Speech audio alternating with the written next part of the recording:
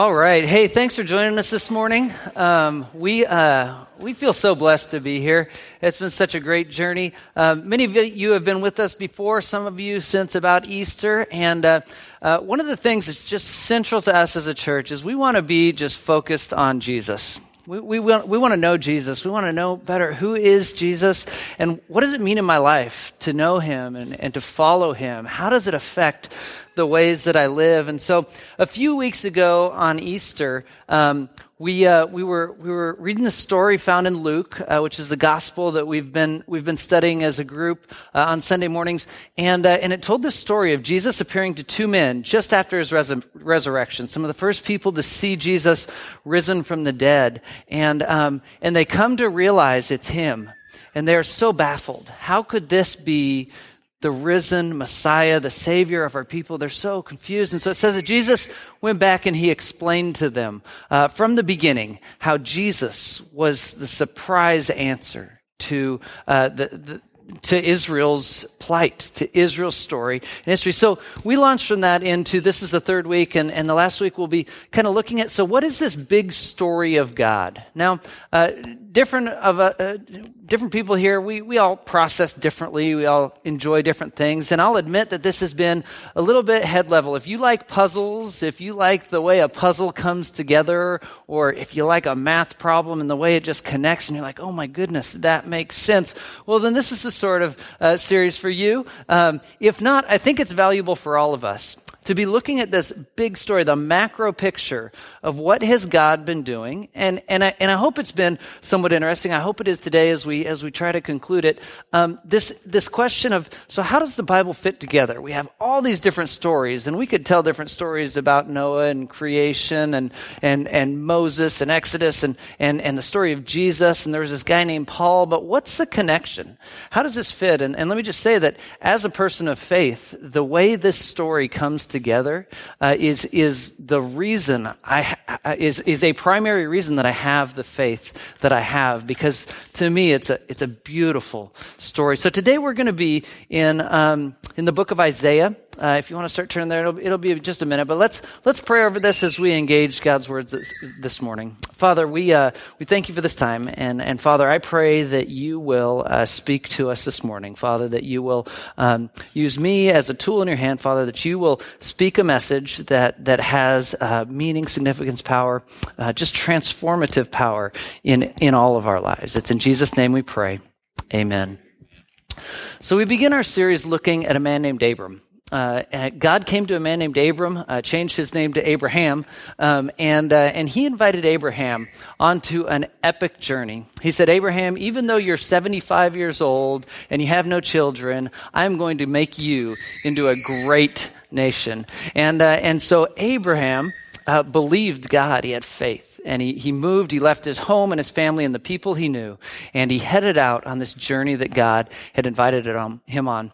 Years later, God's people were in Egypt, and they had been enslaved by the Egyptians. And so last week we looked at the Exodus story, as God invites his now 2 or 3 million people strong nation of Israel up out of slavery in Egypt, and invites them to a journey towards the promised land, the land that he had promised to the Israelites people. And so we saw God's power, and we explored specifically, what does it mean to be the people of God? And we saw that God, well, he redeemed his people. He bought them out of slavery. We saw that God dwells amongst them. We saw that God has a mission and a plan, that they will be priests, that they will be God's advocates in the world, that God's, in both the first 2 weeks, that the world will be blessed through these people that God has invited on his mission, that God's mission was a global one, and he chose people to participate in that mission. And so today, as we engage the book of Isaiah, there's a huge leap. If we wanted to draw this series out, we could draw it out indefinitely, but we're making a huge leap today. Following the Exodus story from last week, God's people find their way to Canaan, the promised land. and they take the land. God gives them the land. They become a powerful nation. And in the height of Israel's story in the Promised Land, they are known worldwide for many things. David, one of their kings, was powerful in battle and won the battles that brought them into the nation. Solomon was renowned throughout the world as the wisest of men, and so there's stories of men and women from other nations coming just to sit under Solomon and to learn from him. I mean, at the height, Israel was high up there. But in time, you see the story play out over and over again through the Old Testament. God's people break covenant, and there's consequences to their rejecting their God and worshiping other gods. And so, by the time we engage the story of Isaiah, God's people are now in exile. That simply means many of them are not living in their land. They are not in control of their land any longer. The new world power now is Babylon. As Isaiah enters the stage. And Babylon has come in and conquered God's people. And you can read the story of Daniel, Shadrach, Meshach, and Abednego as people from Israel, the brightest and the best, the most capable, the most beautiful, are taken from their country and brought to Babylon, where they have to serve another king who serves other gods, right? And they find themselves in exile. In slavery again, God's people have again sunk to the lowest of lows. And many of us might be familiar with what it's like, the kind of questions that are asked when we find ourselves in low spots in life. I'd imagine the Israelites are asking questions like, how did we break covenant with God? What did we do wrong? What was so bad about what we did? They're asking, why is the exile persisting so long? Shouldn't this be ending? I mean, haven't we endured enough punishment? Right? They're asking big and hard questions. Has God forgotten us completely? Where is God? Is what they want to know. Is God strong enough to deliver us? What's next for us as a people? And we talk about it globally, but as we consider ourselves as individuals in the story, as a person of the nation of Israel in this season, I mean, families had been separated in exile, some taken off into slavery and some left in Israel. The economy is bad. I mean, life is tough, and their questions are real. And their questions are honest, and their questions are hard. And so, as any nation in a time of struggle and turmoil, people step up with solutions, with answers. So here's what's going on, or here's how it can change. And so I'll be a little bit brief on this, but I think it's kind of an interesting point. So throughout Scripture and Israel's story and their documentation of it, we see 5 major responses to exile. We see 5 major understandings of what exile is and why they were experiencing what they were. So the Deuteronomic theology, well, it's explanatory in nature. So essentially it says, this is why we're in exile, this is what we did, this is a story. It offers no solutions, it didn't have a conclusion to the story, but it was just an attempt to explain why we are where we're at. Now, we can probably relate to this. In fact, I think we'll relate to all these, because we see these same thought processes played out either in faith or just in everyday life. When we go to a friend with a struggle, I am hurting right now, and they say, well, yeah, it's because you're an idiot. Here's what you did, right? That was this theology. It was just explanatory in nature. And it's like, man, I don't need you to explain to me. I just need someone to pat me on the shoulder and tell me I'll be all right. But that was one of the main thoughts of the day, right? Okay, the wisdom response then, it's like the books of Proverbs and Job. The story of Job is a fascinating story, as there's all these explanations as to why Job, right? He was in a time of exile. He had lost everything and he's hurting.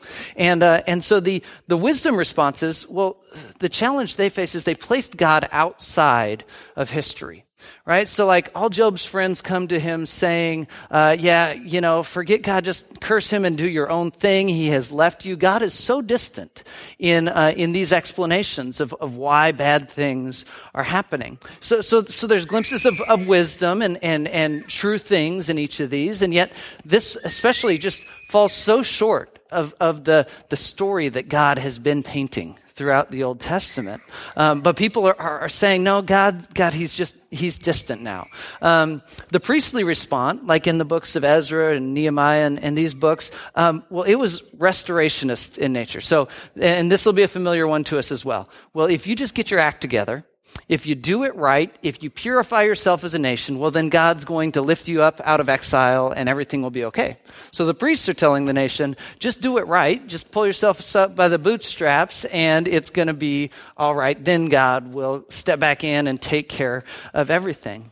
Okay, the fourth response was the apocalyptic response, and that has to do with, this is irredeemable. Like, we can't fix what's happening to our nation. However, God will interject something in the end, and it will be made okay. So in the end times, it will be resolved. God will step back in eventually, but for now, it just can't be fixed. This is common thought amongst Christianity. In fact, by the way, this response is played out throughout the New Testament as well. There's like this promise of, we have purpose, we have hope, we can receive healing in this life, but ultimately, there is still this apocalyptic nature to, in the end, things will ultimately be set right? So we see this response continuing to be played out today. And the final and fifth response, and this is where we're going to reside today in Isaiah, starting in chapter 40, the Isaiac response. Isaiah comes in with something brand new. He says, God is doing something new. It reimagines Israel's covenant role with God. They're all asking questions. Where's God? What has happened? They're in a panic. And it says, hold on, step back. The covenant is not over, and God is doing something new. Let's see, it says, it's probably the most daring and exciting and like incredible thing that could have happened in the time of Israel, right? They have all these explanations about a distant God or a hopeless nature to where we're at. And Isaiah comes in saying, take a step back. God is still God. God is still active, and God is doing a new thing, an unexpected thing. And it's Isaiah and the explanation that we'll just get a glimpse of today that enables Israel to understand Jesus as their Messiah, that eventually they come to realize that was him. So Isaiah chapter 40, verse 1, let's look at it together. By the way, let me pause just briefly to say, some of you like electronics, and I have been for the past few weeks putting up our church service as an event on YouVersion. It's a free version of the Bible. And if you have the latest version downloaded, you can go just search events around you. You'll find the Vine Church, and you'll find some of these notes and the scriptures as well. And what's cool about that is you can interject your own notes. You can put your own notes in, highlight verses and things that you can come back to later. I should have said that at the beginning, but instead I said it in the middle. And we'll cut that out of the podcast. All right. Okay. So, Isaiah chapter 40 and verse 1. This is what God says to a broken people through this man, Isaiah. He says, comfort my people, says your God. Speak tenderly to Jerusalem and proclaim to her that her hard service has been completed, that her sin has been paid for, that she has received from the Lord's hand double for all her sins, a voice of one calling in the desert, prepare the way for the Lord, make straight in the wilderness a highway for our God. Every valley shall be raised up, and every mountain hill will be made low. The rough ground shall become level, the rugged places a plain. The glory of the Lord will be revealed, and all mankind together will see it. So the message begins. Take comfort. Find comfort. God is not distant. God has not abandoned us. Our situation is not hopeless, but instead find comfort. The beginning of this message that God is doing something new and something beautiful. It says every valley will be raised and every mountain brought down. The nations like Babylon that tower over you and rule in harsh ways, they will be brought down. God's not done with this story. The valleys, the low places, the hard spots in life, the rejected and the dejected and the hurting people will be brought up. God will level the playing field. in what he is going to do. This is the promise that Isaiah starts to bring to this nation, and I can only imagine how little they could perceive it. In hurting times, right, these seem like just a whim and a hope and a dream that could never come true. But God says, take comfort, because something new is coming, that the rough places will be made into a plain, that they will be smoothed out, that all that is preventing people from coming to God and being in relationship and finding him again, no, that'll be smoothed out, and there will be access, a highway to our God. And he says at the end there, and all mankind together will see it. That not just the Israelite people will come to know this new thing that God is doing, but everyone will come to see what God is accomplishing. And so the story continues in chapter 42. God has said, take comfort. It's coming. In verse 42, he begins to introduce the means by which it'll happen. Chapter 42, verse 1, I'm sorry.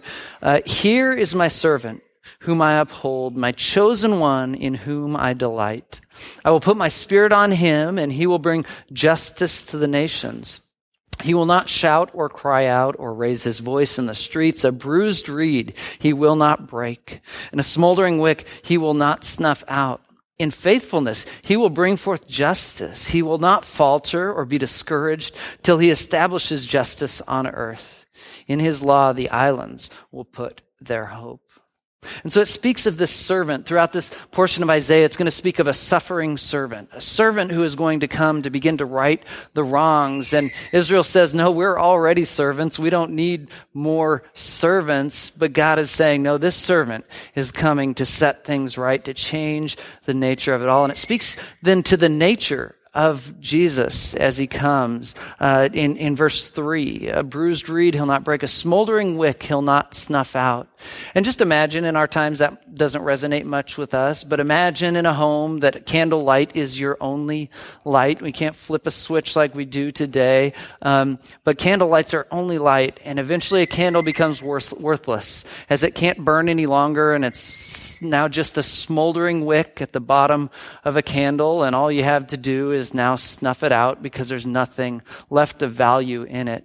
And God is speaking of this Israelite nation that, what left do they have to give, as broken as they are in exile? But as Jesus comes, he's not about snuffing out that smoldering wick. It speaks of the compassion and the love of Jesus and the hope that's found in him. And that is the nature of the suffering servant who is coming.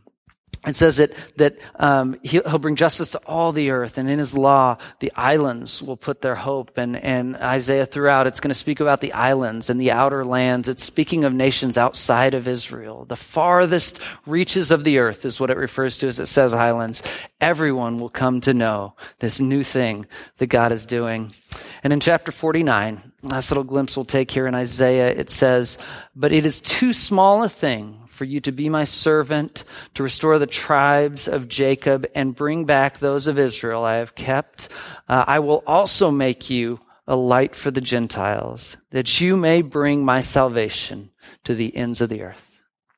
So I want to take just a minute and rewind the story of the Israelite people to God's initial covenant, saying, I will bless you that you can be a blessing to the entire world, right? That was the covenant. And Israel, in glimpses, but never fully took hold of this idea that our blessing and our mission is for the sake of the whole world. It was just kind of missed over and over throughout Israel's history. So here's the beautiful thing that we see in Jesus as the culmination of that. You remember when we first talked, we said, God said, I will take on the consequence of a breach of covenant. And Jesus on the cross took on that consequence for the people of Israel. And here's what happens as the story of Israel plays out. Years later, as Jesus comes to earth, Israel is just lost. They cannot understand this Jesus to be their Messiah. In fact, it's them who have him crucified, who take him to the Roman authorities and have Jesus crucified. Israel is a smoldering wick that God should have snuffed out a long time ago for the sake of Jesus, right? For his life, but he didn't. Instead, he had a different plan. And so as Jesus raises from the dead, like we looked at a few weeks ago on Easter, he appears to hundreds of people. And he reminds them of the story of God that's been taking place for thousands of years in the Israelite nation. He reminds them that God had a plan just like this. He reminds them, remember that God said it would be Israel that blesses all the world. And so at Pentecost, we read in Acts 2, the Holy Spirit comes on the Israelite people, the Jewish people that are there celebrating a feast. And on that day, thousands of people came to know the hope found in Jesus Christ. And for years, Christianity developed as a sect of Judaism there in Jerusalem until Paul and some other missionaries began to take this message out to the Gentiles. And so born out of the Israelite people, born out of God's people there in Jerusalem, came a worldwide movement that you and I are the islands. We are those people far off that God promised through Israel. Blessing is going to come to the entire world. And God's faithfulness in this journey is staggering to me. As we consider who is this God that I have put my hope in, it's a God who, against all odds, in spite of the unfaithfulness, would be faithful to that promise that I will bless the world. And the church began and was born out of this Israelite nation. And now you and I know the hope that's found in Jesus. God has truly blessed the world as he promised to in that covenant with a man named Abram thousands and thousands of years ago. So here's what I want to explore as we kind of conclude and as we talk just about our lives. So what does it all mean to me? Great history lesson, interesting stuff about Israel, but really what does it mean in my life? What does it invite me to? What does it call me to? And it's this simple truth, that Jesus is the surprise answer. Israel didn't get it. It took so long for them to understand Jesus as the answer. Even his apostles walking with them daily, they just didn't understand the plan that God had in it all. But Jesus was a surprise answer for the exile, for the problems that Israel faced. You know, in the midst of our lives, the busyness of life, it can be incredibly hard to see Jesus as an answer. Now, for those of us that have been following Jesus for most of our lives, you know, it's something we can fall back on. But let's be honest, in the midst of our struggle, if we aren't rooted in this, we find it so hard to see Jesus as an answer to anything in life. And I want to explore Jesus as this surprise answer, as hard as it can be to see. Zach, will you play that video for us? I thought this illustrated well. Right? And isn't that the story of Israel? I mean, all the chaos and struggle and slavery and difficulty had just blinded them, had blurred their vision to the fact that they couldn't see what God was doing. And I think many of us find ourselves in a similar place. Whether you're a follower of Jesus and have been for a long time or just new to the idea, our vision becomes so blurred by the busyness of life that it becomes really challenging to understand that Jesus can be our comfort and our hope in the struggles that we face. And so, I mean, we look at, so what's going on in our lives at this moment? Where can I invite Jesus in to clear my vision, to bring beauty and hope out of the ashes? How can I invite him? And, you know, we have this universal need to belong. Right? I mean, everyone needs a place to belong. And in seasons in life where we feel distant and alone, think about the insane, outrageous things that we do to try to belong and to try to fit. And Jesus provides this unexpected answer to belonging in life. You know, Jesus, as children would come to him and his apostles would say, no, he's too busy. He'd say, no, let that child come to me. Children are important to me. He'd sit in a Pharisee's house and a prostitute would come and wash his feet with her tears and everyone's looking down on them. But Jesus says, no, she has a place of belonging in my kingdom. Right? Time and time again, Jesus invited a tax collector, as hated a man as could be. Yeah, worse than the IRS. Like, worse than the way you feel about the IRS. Yeah, tax collectors in the day, they were traitors to their people. They were working for Rome and stealing from their own people, right? And he'd invite a tax collector, say, come follow me. And he'd make him one of the 12 apostles, one of the 12 people that the church was built upon. See, Jesus says there is a place of belonging here in my kingdom. And it's the reason that as a church, as we begin this journey, we said, number one is that people need to be able to belong here. Like that's who Jesus was. He offered a place of belonging. And in life, I mean, so many things get us down as a relationship is in turmoil. Our boss at work is just a jerk. And so all signs in life are saying, no, you're just not good enough. Right? I mean, we hear this message over and over, you're just not good enough. And Jesus says, no way. Jesus is this unexpected answer that says, I want you to know that right now, where you're at in life, you are good enough. You're to die for. Right? Jesus literally said, I would die for you. You were that good. That's Daniel's line when we were having coffee this week. You're to die for, right? Isn't that good? I love that. Jesus is this surprise answer. In our pursuit of affluence, we want more riches. We want a better job, right? We just want to get that leg up. But Jesus says, hold on, in my kingdom, there's a totally different currency. Store up treasure that's eternal. Store up treasure in relationship and the love that will last for eternity.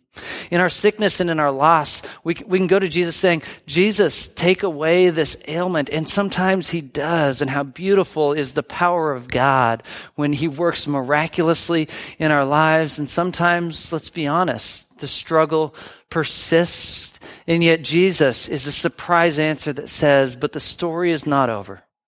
There is hope beyond this. So I want us all to consider this morning, as we head into our week, on two levels, that Jesus is a surprise answer. In our personal lives, I want us to explore that Jesus is an answer. And as we face challenges, let's invite him into the process to find that hope and healing that comes only in him. And secondly, this is where it's going to be a real surprise. People in our lives who are hurting and struggling, that don't know Jesus, don't know this answer that we've found yet.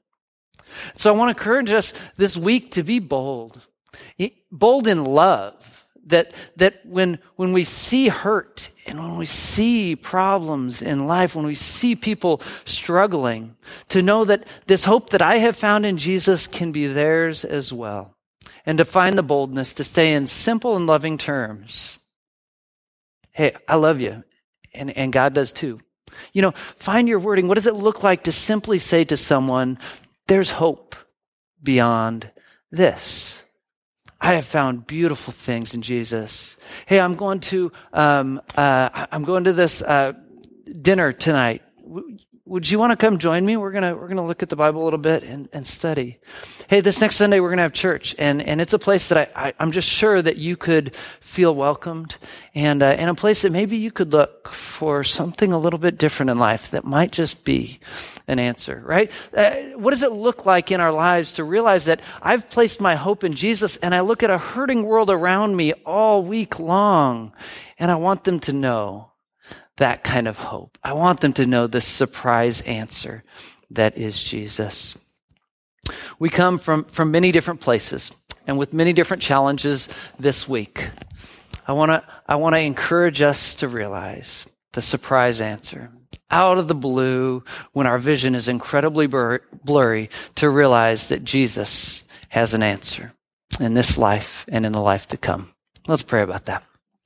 Father, thank you for this day. Thank you for this time that we have together as we dig into your word, as we explore just this story that you have been telling for thousands and thousands of years, the story of an Israelite people that you called into special relationship to bless the world. And Father, we thank you for Jesus and the culmination of that blessing to the entire world. Father, we thank you for the hope that we've found in Jesus, and I pray that you will help us to put our trust and our hope in him more fully as we face challenges in this life, to realize him as an answer in life. And Father, I pray that you will help us to share this hope that we have with the world around us. That's in Jesus' name we pray. Amen.